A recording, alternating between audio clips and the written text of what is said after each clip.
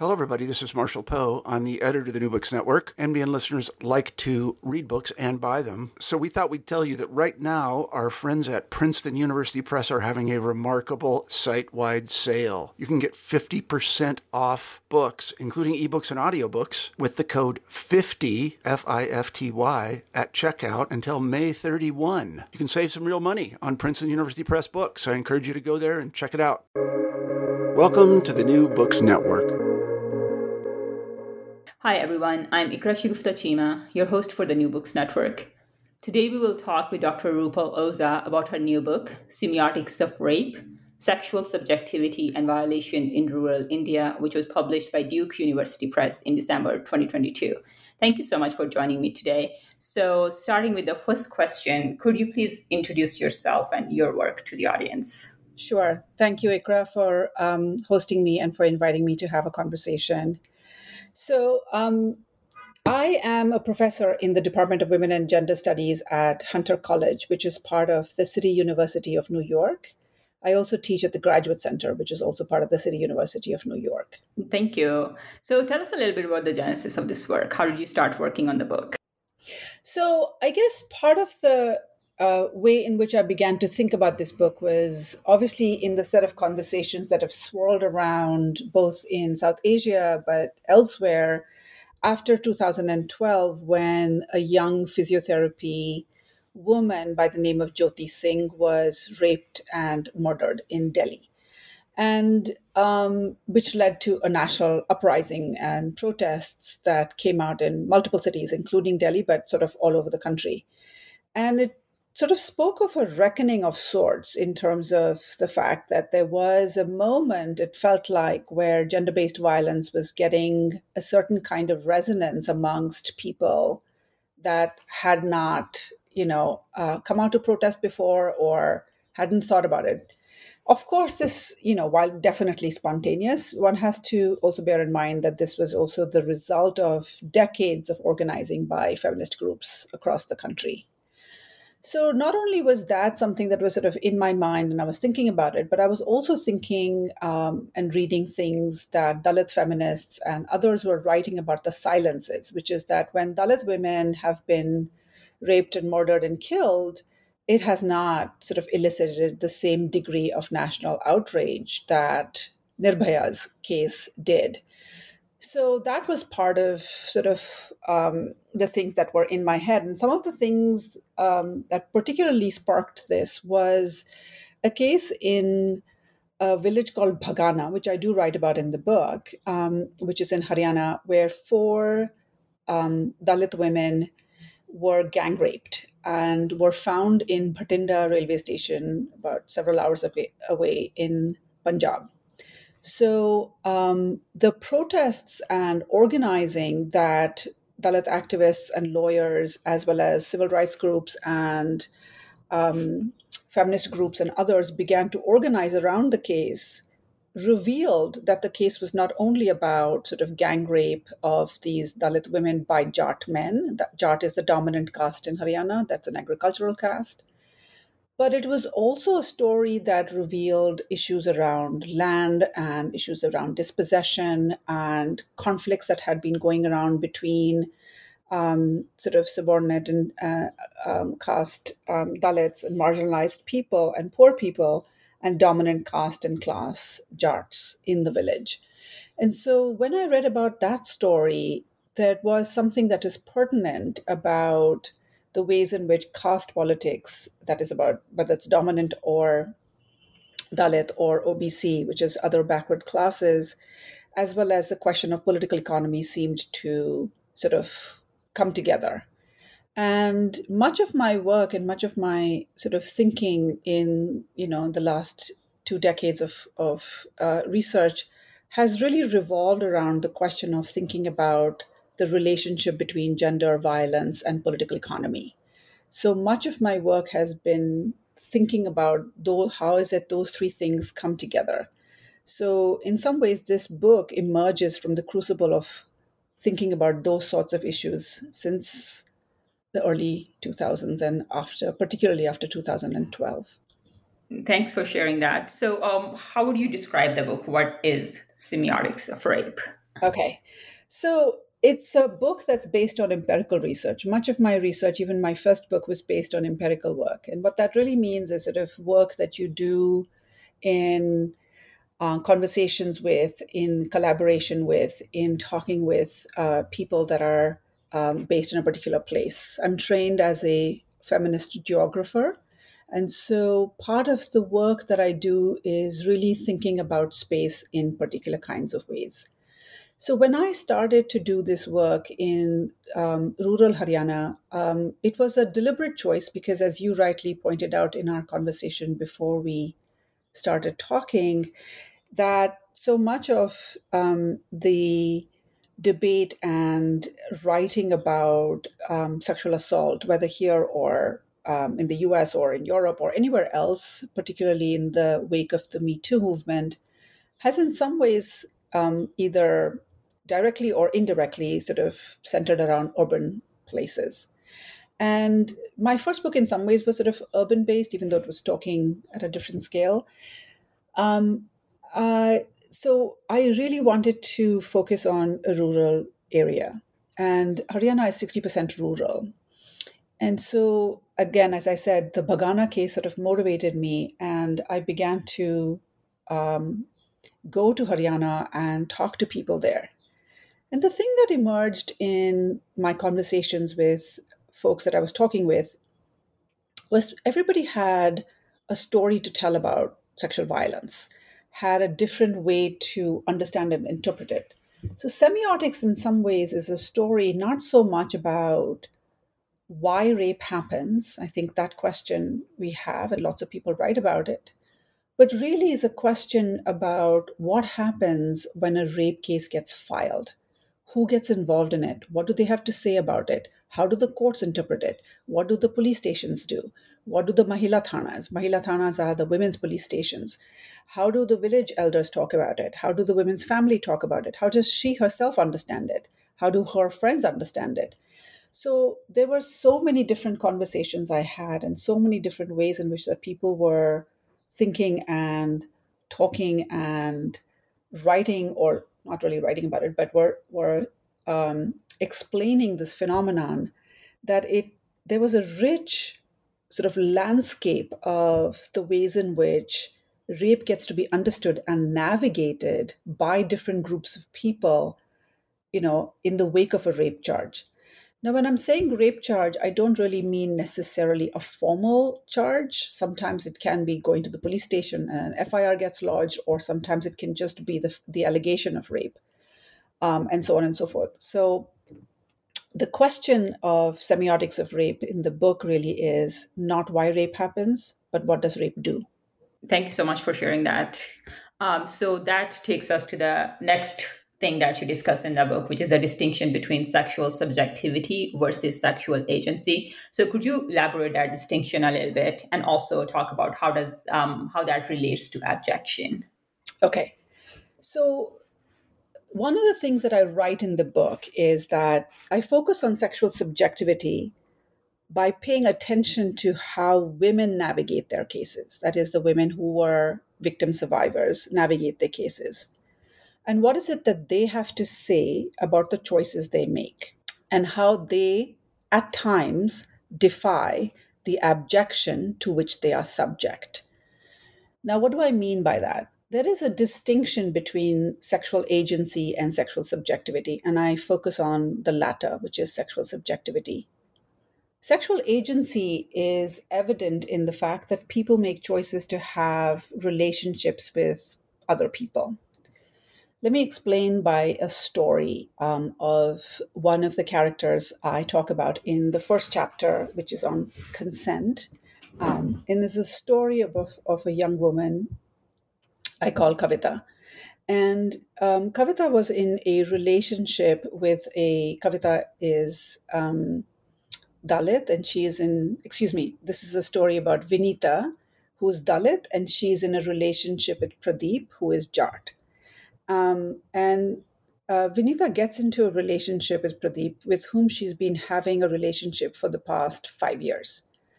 Now, it may not have been the most wise choice for the relationship or whatever else. But the fact is that she does get into this relationship with this person. Now, in Haryana as well as elsewhere, there are multiple cases filed by women who are filing cases against their former lovers because they have either the affair has been discovered or that the relationship has soured, or what is also often referred to as a breach of promise to marry. Now, in those relationships, which were in, the relationships breaks down, the relationship soured, there is a promise, etc. Sometimes they are between people of different caste, and very often, in some of these cases, is a dominant caste man who sort of, seduces or lures a subordinate caste woman. The issue is that in these cases, there is sexual agency, in that a person, this woman, is exercising some degree of choice in order to get into a relationship, even if that relationship may not be wise and may not, in fact, end up in the way that she may want it to, which is in a marriage, right? Sexual subjectivity is a different matter, and it's a matter in which we shift our attention to thinking really about how is it that women are thinking about their cases. And sometimes the kinds of choices they make perplex academics or activists or lawyers or people even fighting on their behalf. So let me give you a story of a young woman I call Komal. Komal was allegedly gang raped by four men, two Jat and two OBC, that is the other backward classes. And when her case went into court and it was sort of getting through the process, there was also talk in the village of a compromise. A compromise is a out-of-court settlement between the accused and the victim, and it is against the law in criminal cases in India. Komal insisted, when the compromise was being talked about in the village, that it is a good outcome, that she wanted this to happen. And I was concerned when I spoke to her that this was because of coercion, which is also quite common for subordinate castes because they depend on the dominant caste for livelihood. The ability to coerce them into compromising their case is quite common. So I was quite concerned that Komal and her family were being coerced by the dominant castes to compromise their case, to sort of end it out of court. But she insisted that this was the outcome that she wanted, and she kept talking about it in that way. And so, in some ways, part of the story and the question that I'm asking really is, what did compromise allow Komal to recuperate, right? While the outcome of her case, and I'm reading from my book, while the outcome of her case is contrary to more conventional notions of justice that seek a guilty verdict and accountability through incarceration, and while the outcome was disappointing for activists who wanted to see whoever raped and beat Komal be convicted for the crimes against her, what can we understand about Komal's own insistence that the outcome was a good one? What can we learn by taking her claim seriously and not dismissing it as a mere misguided or simple product of fear and exhaustion? So, subjectivity to me is really a story about taking how is it that women think about their cases, what they have to say about them, and really listening to the ways in which they think about what the outcome is best, or the ways in which they think about what is significant and meaningful for them. Yeah, thank you for explaining that. So, at one point in the book, you note that to critically understand the rape scripts, it is critical to examine the history and political landscape of a place. Could you speak about that and also discuss the politics of land and land ownership, especially in communities where the disputes are between like landowner caste and other caste who work for them? Right.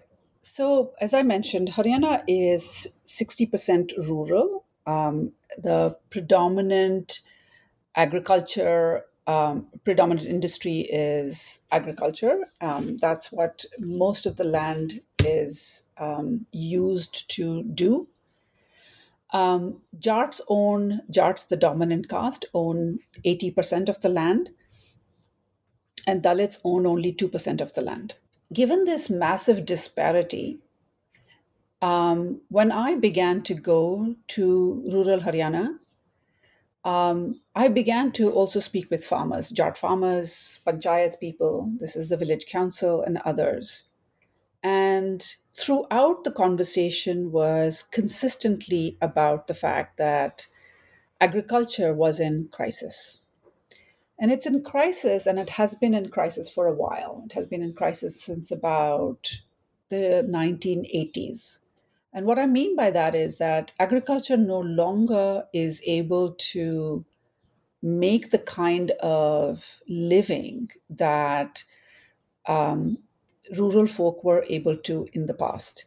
The Green Revolution, which was something that affected Punjab, both in Pakistan and in India and Haryana. Haryana was culled from actually Punjab in 1966, but it affected this large swath of land, propelled Haryana from being a backward state, a state that really didn't make a lot of money, etc., into a state that was one of the highest GDPs in India. It made massive amounts of money and made the rural agricultural Jat caste very wealthy and also really politically very prominent.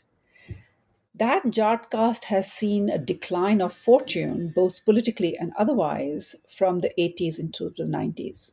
So, no longer in Haryana's GDP is agriculture so high. In fact, what is high is industry, service, and real estate. So, I was fascinated by the fact that in this mix of massive rural crisis and decline, where the Jats were feeling very much the sense of the fact that their fortunes that they had enjoyed, that the people that I was meeting, their grandparents and parents, in fact, had enjoyed a degree of both financial strength, but also political strength in the state, with chief ministers and the bureaucracy filled with the Jat caste, had begun to see the fact that much of that had begun to wane, had begun to sort of go away. It is in that context that Jats had been organizing and looking at political formations to try and push for getting an OBC status, an other backward classes status. The other backward classes is a designation by the government of India that recognizes groups of people that are both socially and educationally disenfranchised and offers them up to 27% sort of affirmative action or reservation in government jobs and educational institutions. And the Jats saw that as an opportunity for them to claim that and had not been successful. In the same period of the declining of Jats, what had also been emerging, and that other scholars had been writing about this, is that the kinds of social and educational programs that the government of India had put in place for specifically lower caste or poor had allowed for a modicum of upward mobility for those that were Dalits or subordinate caste. For Jats, the fact that their fortunes were declining at the time when they saw others that are particularly subordinate caste and Dalits have some degree of modicum of success or ability to move out of sort of servitude rankled. It really bothered them. Now, as I mentioned in the beginning, because of the disproportionate land ownership, the majority of Dalits that work in the farms, etc., work on Jat farms and are beholden to Jats for being able to, graze their buffaloes or other kinds of things in order to make a living. That structure, that sort of political, economic, and caste context pervaded every conversation I had, regardless of whether or not the sexual assault was related to a dispute over land. The fact of the matter is, you really cannot understand caste politics or anything that is happening without understanding the relationship of caste to land. The ways in which I heard it said by Jat people was they said that zameen ko bahu or beti mangte hai. That is, they consider land their daughters and their daughters-in-law. So there was an enormous significance given to land, both not only in terms of the political economy of it, but in terms of the symbolism that it held within the Jat cultural landscape. And they were reluctant to ever let it go. So even when I spoke to young Jat boys who were looking for jobs elsewhere, preferably in a government institution, they were very clear that while they kept looking for jobs elsewhere, they would never give up their land. Yeah, definitely. Thanks a lot for explaining that and talking more about that. So, with the changes in women's sexual agency and increasing and changing conversations about consent, could you also comment on how the use, meaning, and significance of consent or mercy has changed? Again, so I talked about initially this case with a young woman I call Vinita, right? Which is about in the chapter which is called consent. And in this story, when I met with Vinita, you know, she talked about the fact that there was a rape case filed against her lover, et cetera, et cetera, right? And I can give you some more details about the case as we continue in our conversation. But one of the things that was apparent initially as I started this research, I began by talking with, I think he was the superintendent of the police or something, sort of high up anyway in the bureaucracy in one of the districts. And I remember going to his office. It was this huge office, and there were two or three air conditioners running, and a large desk, and a huge conference table, and a board with sort of crime statistics. And so, he was this very tall man, and I asked him about, and I explained who I was and that I was doing this research. And he said to me, he said, 90% rape cases farzi hain, which is 90% of rape cases are false. And that statistic did not necessarily surprise me, but it was remarkable to me that that story about the fact that most rape cases are false filters down to even the lowest ranking constable that I met at a Mahila Thana. And they all talked about it in this way. It's like, oh, they're all false. They're all filed by women who are irresponsible or having affairs, which is what we talked about in the difference between sexual agency and sexual subjectivity.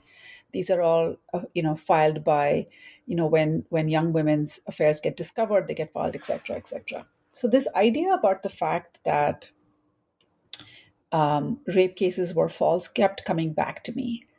And when I asked why they think it's false, is because the response they said was, apni marzi se ho raha hai. It's happening because of consent.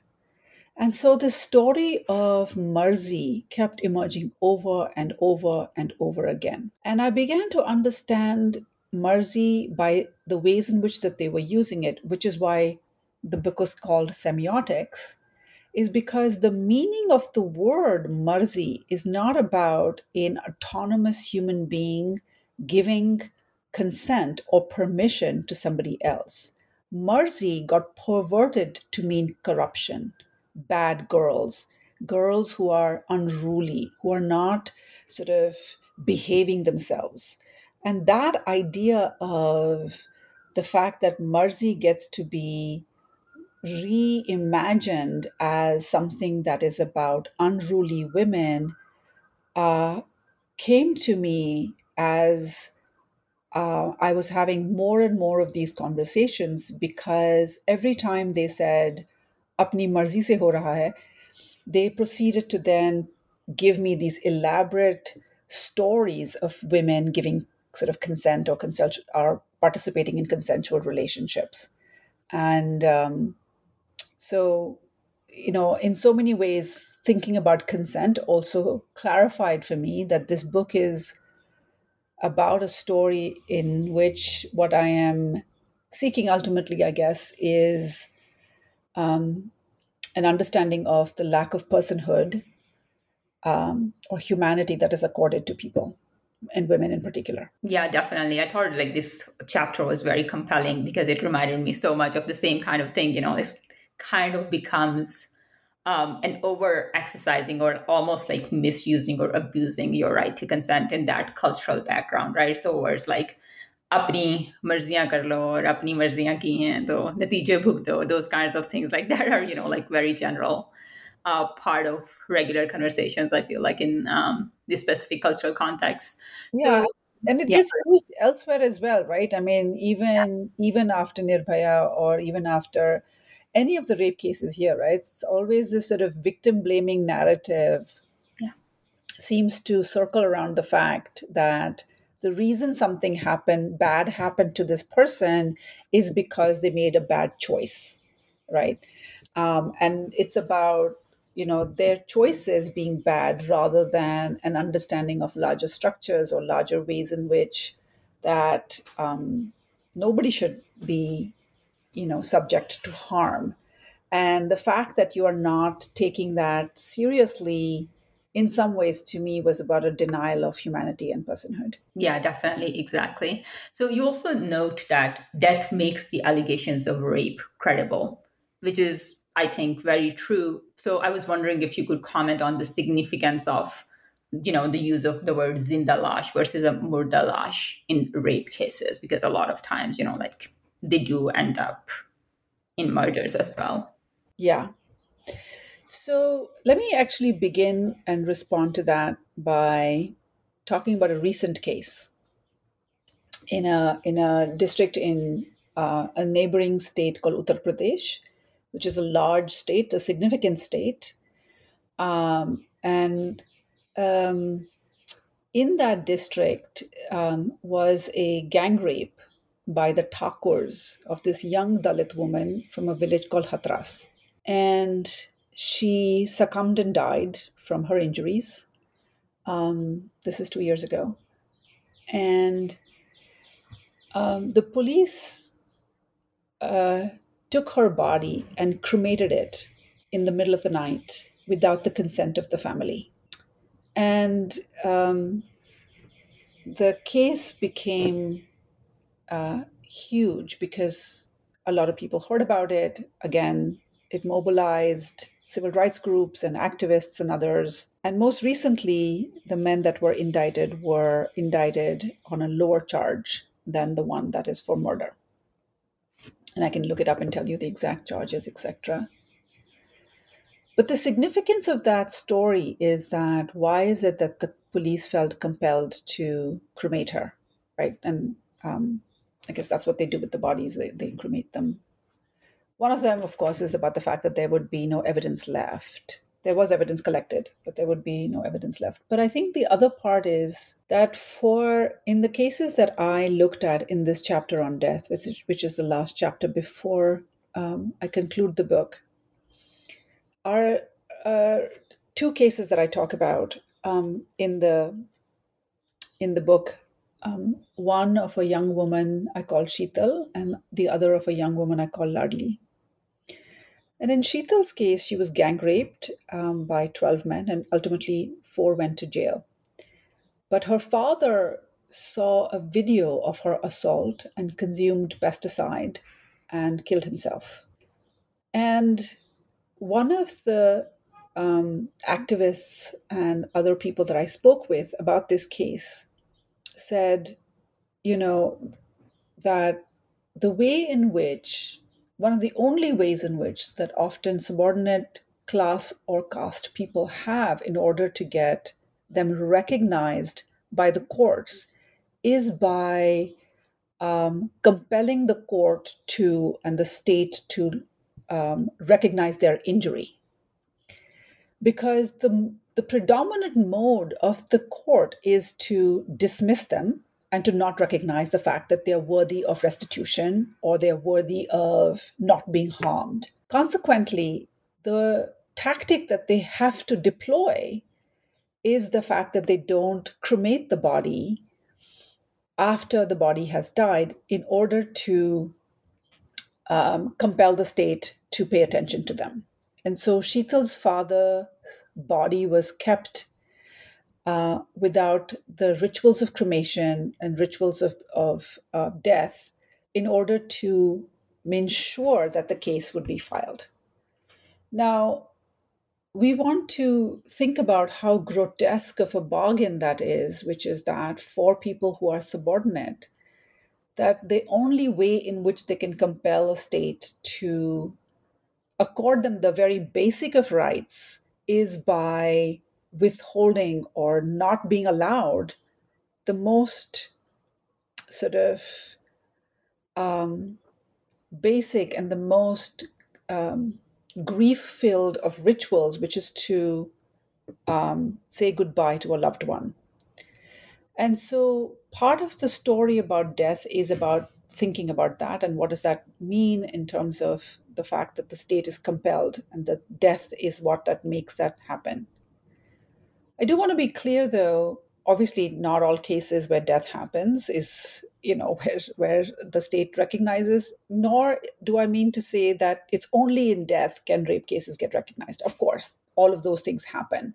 It's about actually the relationship between the two that I was exploring, partly because one of the first times I met a lawyer who was talking to me about one of these cases said to me, the case has become serious because of the death. And so part of that was to recognize that.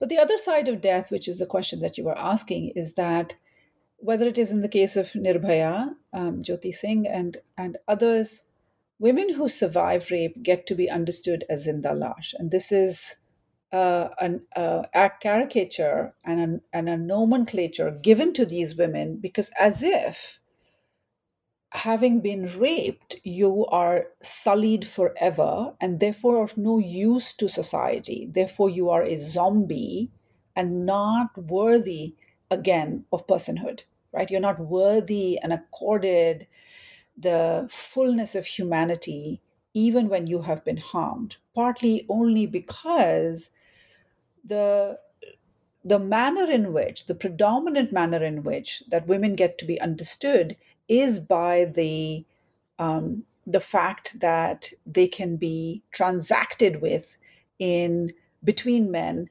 in order to form alliances or in order for, whatever else, for sort of a patriarchal exchange between men, and such that rape then sullies the sort of purity of women and therefore diminishes the value of her in that transaction.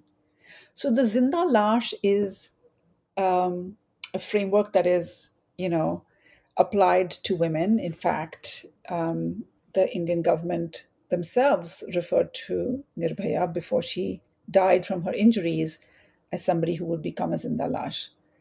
Now, since then, of course, many feminists and people who are activists and others have critiqued that frame compellingly and argued about the fact that women obviously are not defined by their sexuality or their purity or any of those things, or in fact by the fact that they can be transacted with. And so the Zinda Lash caricature is rejected by feminists and others who are protesting that that's the dominant way in which that women can be understood. Yeah, definitely. Thanks a lot for speaking to that. So, as we can already say from like much of this conversation, that conducting this kind of research is a very difficult task, especially when we consider the caste factor in there, and also like if we consider that the use of rape or sexual violence extends into the land disputes or other personal disputes in these cultures as well. So I was wondering if you could speak a little bit about the challenges of conducting this kind of research. Thank you. That's a great question. So, empirical work, but also work that's particularly around questions of violence is very, very, very hard. It's hard for a number of reasons. I mean, it's hard because it's a difficult thing to do research on. But I think as somebody who is dominant caste and class and also lives in the U.S., I was very concerned about the way in which my class and caste position not reharm and re-traumatize women that I was talking with, or their families. So I talk about this in the book, in the introduction chapter, which is about the politics of method. And here I am, careful to point out that it's not easy to find cases of rape, obviously, right? It's not like I can just go somewhere and sort of harvest them. So the way in which, both for the politics of not wanting to re-traumatize, but also to be careful as to who I spoke with, the cases I researched were ones that had already been part of networks and what are called fact-finding reports by women's organizations, civil rights organizations, lawyers that were supporting these cases, Dalit rights organizations, and others. And so it's only through them that I got access to these cases. And often the first time I met any of these women were through these networks. So that was the first thing I want to say. This book is about rape. It's not about necessarily the rape of Dalit women. And why I make that distinction is because I tried hard to find cases of rape that were about dominant caste, and it was surprisingly hard to get them. And I met many lawyers and many police officers and others, and they said, of course, rape happens everywhere. It's not just amongst the subordinate caste. But very often, when a rape case does happen amongst dominant castes, it gets suppressed in the village very quickly. And they don't let it come out, partly because of efforts at securing reputational damage. And so, even in a case where I met with a young woman called Kavita, who's dominant caste, who was in a relationship with a Dalit man, I had asked Kavita's attorney whether her father would be willing to speak to me, and he said that yes, he gave me the number, but he said that they were pretty traumatized, so asked that I not speak to them. So I didn't.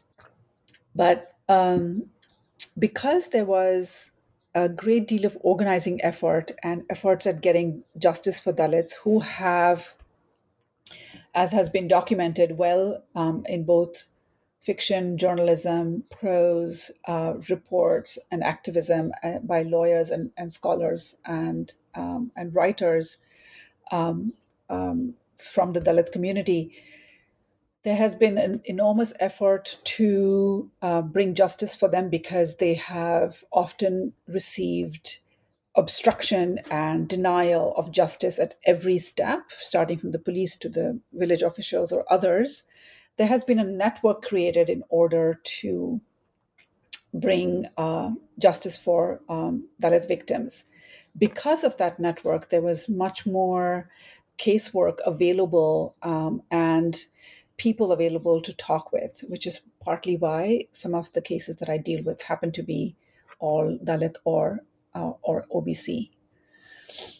Let me shift gears and also then talk a little bit about the politics of doing this work and writing about this as a dominant caste person, right? I think no matter who we are, right, as academics or filmmakers or journalists or students or activists or anyone, I think we're always implicated in a profound disparity in structures of power, no matter who they are. And part of the work that we do, again, as activists and artists and journalists and academics and whoever else, is an effort to mitigate harm.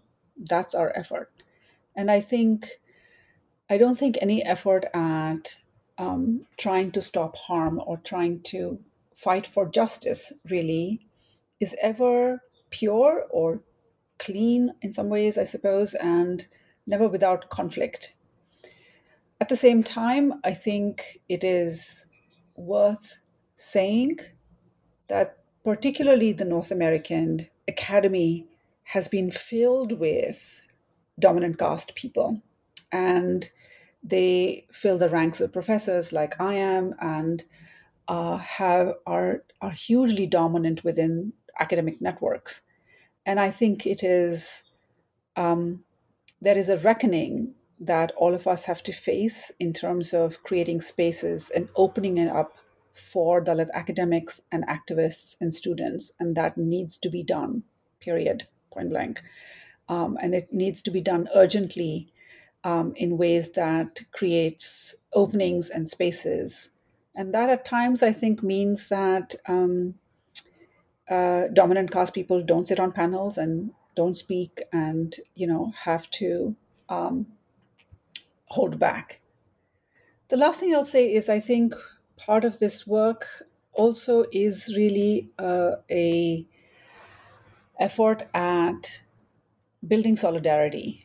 And I think of work on solidarity not so much as a agreement or as a way in which that I agree to a campaign, but I've thought about solidarity in my own um, work as well as in work with other activists that have taught me this, is about a commitment to struggle. And a commitment to struggle is not going to be easy or without conflict or without power differentials. So when I am doing this work or I'm working with activists and others that are Dalit um, or other castes, I think part of the effort really is about building solidarity with them and about figuring out how do I work in ways that remain conscious of these kinds of power differences at the same time as all of us are looking to bring justice, however and whatever that looks like. And I'll end with this, which is that the critiques that are generated by comrades and feminist friends or organizers that occupy different positions of power may generate what, somebody like Sarah Ahmad calls bad feelings, which she says, and I'm going to quote her here, are creative responses to histories that are unfinished. Thank you so much for speaking to that. So, my last question is, how do you suggest academics and readers approach this book, or what research directions you recommend for readers, especially since this is a book that is specifically focused on rural India and we don't get to hear a lot about the rural parts of our communities? Thank you. So that's a great question. It's a good way to end it as well, which is that, as I said in the beginning of our conversation, I do empirical work. I like talking to people, and I want to sort of engage with them and think about how is it that they are thinking of their own subjectivities and the ways in which they craft their narrative. And as a feminist geographer, I'm very invested in particular kinds of places and questions of scale. And so I think about justice as geographically based. So, and by that I mean that there is a struggle between universal claims of justice and equality and others, and the ways in which that manifests and makes itself apparent in particular places. Having said that, though, this is a book about rape. It's not a book about rape in rural India. It's a book about rape, period. And I was writing this book consciously in keeping in mind